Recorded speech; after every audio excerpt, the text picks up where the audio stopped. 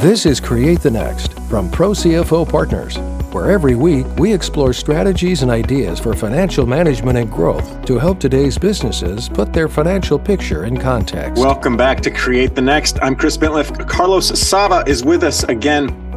Carlos, we were just having an interesting conversation before we hit record that I think is relevant and timely, and I see it again and again and again, especially in small or mid-market businesses, especially in older companies fitting in that same profile, especially in maybe family businesses. And that is the ability to adapt to rate of change, which you dropped on me, business velocity. So I love this idea. Let's dig into it. Let's unpack it. First of all, welcome. And how do you want to define this idea and introduce this concept of business velocity to our listeners? Yeah, absolutely. Chris, great to be with you as always. Always love our conversations. Me too.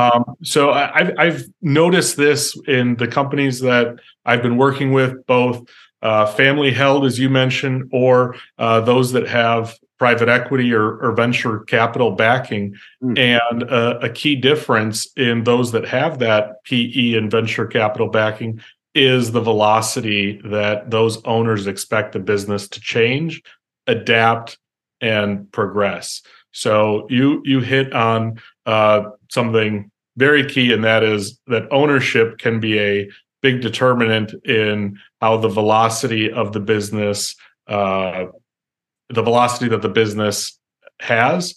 That velocity creates momentum, and from that momentum, hopefully, we can also create success. But simply to answer your question, what is velocity in a business? It's the pace and the rate of change that the business is moving forward.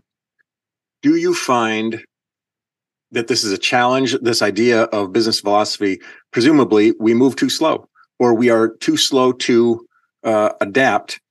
First of all, do you find that is almost epidemic? Is that chronic? And two, for whom? Because there's some nimble, young, agile startups where that's like their whole sort of model is built on, Facebook's old move fast and break stuff, which they've since abandoned. But other companies are almost complacent from where I've seen, from what I've seen. Do you see that, or where? I guess talk me through kind of how big of an issue is this? You said that you're seeing it a lot, you're hearing it a lot. Is it really kind of rampant out there?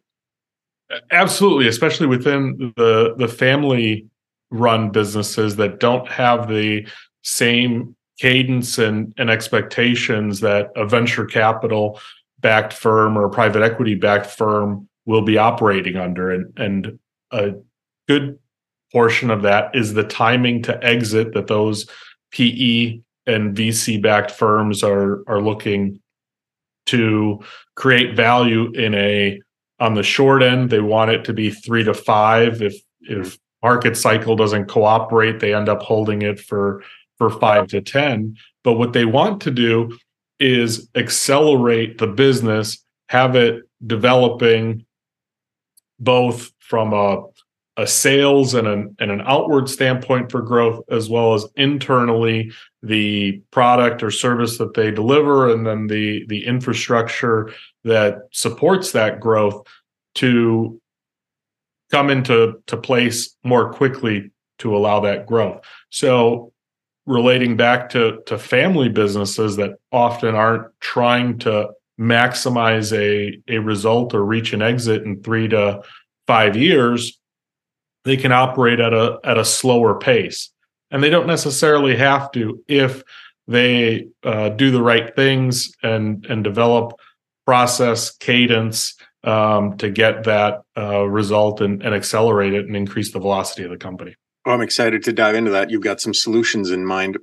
But before we get to that, do you feel like this issue is almost insidious, meaning, especially in the family business, I didn't realize I was moving this slow. I just looked up one day and realized I was moving too slow. Or is it trepidation? Is it a lack of initiative or aggression? Or what kind of causes this slowdown in velocity? Am I aware that it's happening, or am I just slow to act on what I know is happening? So I think it can be both. I think you're going to have an encounter a variety of reasons of why businesses can't move quickly enough. I think you've got an issue of like culture being one, and the challenge of this becoming a core value within some businesses. To actually increase the velocity, you're going to have to put in processes. You're going to have to set expectations. Again, using that cadence word, and bringing in another idea of EOS, which we partner very well with, the Entrepreneurial Operating System, being a framework that includes meetings, setting priorities, having accountability for those. That can be very foreign to some mid-size or family-owned companies, and uncomfortable. And until they work through and turn those meetings into productive sessions, it can feel like a waste of time. So setting that priority of why are we meeting every week to go over this? It's because if we don't meet every week, we would do this once a quarter, and no change is going to happen if it's taking 3 months for this to get addressed rather than something that should have been addressed 11 weeks ago. Why do I need to address it? I'm doing fine. My family's been in business for 50 years. What we're doing might not be for everybody, but it works out for us. Like, why is this a problem? Why is this an increasingly urgent issue, do you think? It depends what your goals and priorities are for the company. But high performing organizations that are going to become worth more, have less drama, be better organized, are going to be doing things with a cadence and a structure so that the velocity is increasing. And this really can permeate and all through the business.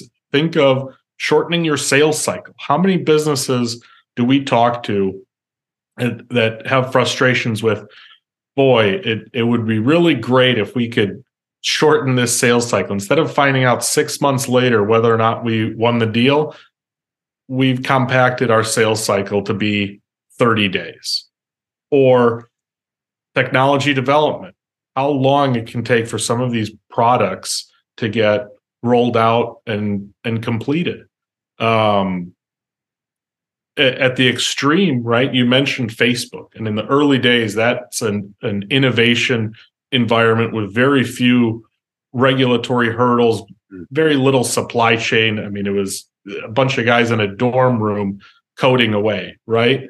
Well, that's the most quick type of business that I can think of in terms of innovation. Now take the exact opposite end of the spectrum, which would be auto development and production. How long does it take for the auto companies to design a new car, arrange for all of the suppliers to have the specs and produce the parts, set up and train a new manufacturing line to put it all together, roll out marketing and sales and training to all the dealers about the new vehicle? That's a multi-year process. Then you add in another industry dynamic like regulation and how long it can take for certain things to get approved by the government, and you're operating in a very different paradigm than that tech company that's trying to churn out new product on a weekly or bi-weekly basis. I love these illustrations, Carlos, and I the one about automobiles especially resonates because we're in this sort of interesting era that doesn't come around often in that industry, where we're really adopting, EVs, and we're really adopting kind of electric. And I'm thinking of Tesla as you're sharing this, which I think is top of mind for many people when it comes to, electric vehicles, but also innovation and also forward thinking. Yet Tesla's design, their styling is a decade old now. They haven't really done new things, and the things that they say are coming soon are years sort of behind. So even those companies that seem to have this at the forefront of their sort of stature can struggle to move with the sort of velocity that they want to. And I would argue, tell me if you agree with this, that this also impacts, you're kind of talking about sales cycles and the different areas of the company, but also talent acquisition and retention. People want to work at companies that are vibrant and moving and are energetic and don't feel stale or stuck in their old ways or doing stuff that worked 5, 6, 7 years ago, or even 1, 2, 3 years ago. Do you agree with that? Create the Next is brought to you by Pro CFO Partners, who believe every business deserves to work with an expert CFO to guide its success. Pro CFO Partners are expert financial officers networked across industries, verticals, specializations, and situations. Fulfilling the role of a part-time CFO with all-time commitment, Pro CFO Partners utilizes the innovative and exclusive FGC Financial Flywheel as a framework that creates momentum to drive your financial functions for sustainable success. Visit ProCFOPartners.com to explore how we can implement a systematic and scalable financial system to help you achieve your goal. ProCFOPartners.com. Absolutely. And as I think about talent, I've got a personal experience that happened within the last quarter, and that was we were looking to hire somebody, got passed around to wait for too many people to provide input, and missed out on the candidate. Oh, wow. So the idea of this cadence relating to all parts of the business, even talent acquisition, is 100% true. We are now communicating with candidates via text message. We're expecting this instantaneous reaction. I mean, I've sent candidates text message after they walk out of the interview. You did great. Looking forward to following up. The formal, you're going to send a card through the mail, appreciate the time today. Those days are over. The pace that we're operating in across the board is so much faster. Oh my gosh, this is just such valuable insight, Carlos. So let's talk about this cadence. You mentioned it a couple times, and I really want to dig into it because I love the problem solving. I love when we can get sort of practical and tactical on what to do. So you mentioned EOS. Some of us might not be familiar. Can you introduce us a little bit more to that and its benefits in this case? And by cadence, you're talking about sort of a temporal activity around different things. You mentioned meetings or the sales cycle. So let's unpack that a little bit. How do we solve some of these problems to not just move with activities around this idea of more velocity, but make it a behavior? How do we, as you said, culturally or institutionally start to change this stuff? Yeah, great question. Great segue, Chris. So as it relates to EOS, I think the two keys there that we bring in from EOS is the entrepreneurial operating system is based on a book by a guy by the name of Gino Wickman and emphasizes a couple things. One is what is termed rocks, but really those are big organizational priorities. And the business's velocity needs to be tied to what are these rocks? What are these priorities for the company? Because you can get a lot of velocity, but if you're not spending your time on the right priorities, you're going to spin your wheels and you're not really going to get the results despite working so hard and so fast to get things done. And you might even strike a lot of things off the to-do list, but they weren't the big priorities that the company needs to be working on to address so that those goals are met. And those goals can be getting ready for an exit, increasing the value, delivering a better product, retaining customers. I mean, we have certainly seen churn and customer attrition be a area of emphasis as the economy is starting to become a little less stable than it was a couple of years ago. So that's just another example of why the prioritization from EOS matters. Those rocks. Those rocks. Can you share a little bit more about those? Because as we hear, the big things, I think there can be confusion that you mean the big parts of our value proposition. We are customer centric, or we are whatever, and that's not exactly accurate when we're talking in context of these rocks. Really, we're talking about what are the initiatives or the goals or the strategic sort of imperatives on our minds so that we can reach some sort of destination. They might be related to those other things, but they are the big things that we have in our vision. Is that accurate? Correct. And to use the idea of these rocks and goals should be smart. Ever heard of a SMART goal? But it's going to include that it's it can be measured, it is well articulated, and goes beyond a hyperbolic comment of we're the most customer-centric organization. Well, that should then have a way that you're measuring that. Yeah, prove it, right? So the very tangible example, especially if it's a more of a subscription business, is, well, our customer retention should be at 95%. Okay, that's a real goal that ties to being customer-centric. You're proving that with your customers if you have a 95% retention rate with them. So so going back to EOS and this cadence and these goals of these rocks, the other element that EOS is going to bring in is that cadence for meetings, where every quarter and every year you're deciding what are the big goals that we as an organization want to have. What are we going to do in the near term to get closer to that goal? And how are we going to meet and collaborate and make decisions to get to those goals? And that can be a big quarterly planning session to determine across the business, from sales to operations to accounting and finance, what are the priorities?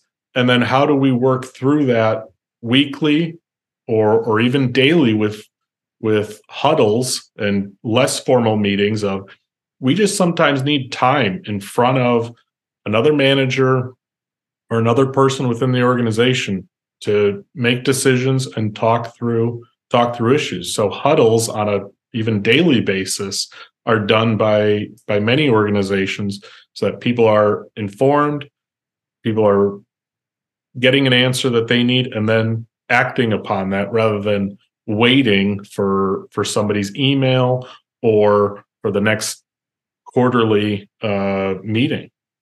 I love this. And I think an important point to make in this idea of huddles and these meetings is not more meetings for the sake of having meetings. There's an actionable outcome, right? At the end of these things where we met for some purpose so that we could advance this thing before we meet again. And we're not just sort of all saying, how's it going? But we're trying to get to a new place. And again, it comes back to this, we're moving with velocity. In order to do that, as you point out so well, what are we measuring so that we know that we're doing that? And then what are we doing so that we're moving forward, if that's regular touch points and however that's structured? And that's all part of this sort of mentality, right? A different way of structuring the business that we're doing so that we're moving towards something and not sort of spinning our wheels, as you pointed out with the hire that you were looking for.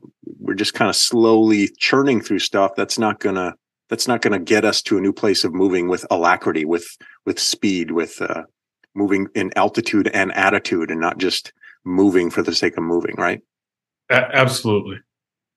Carlos Sava is a genius, and there I said it.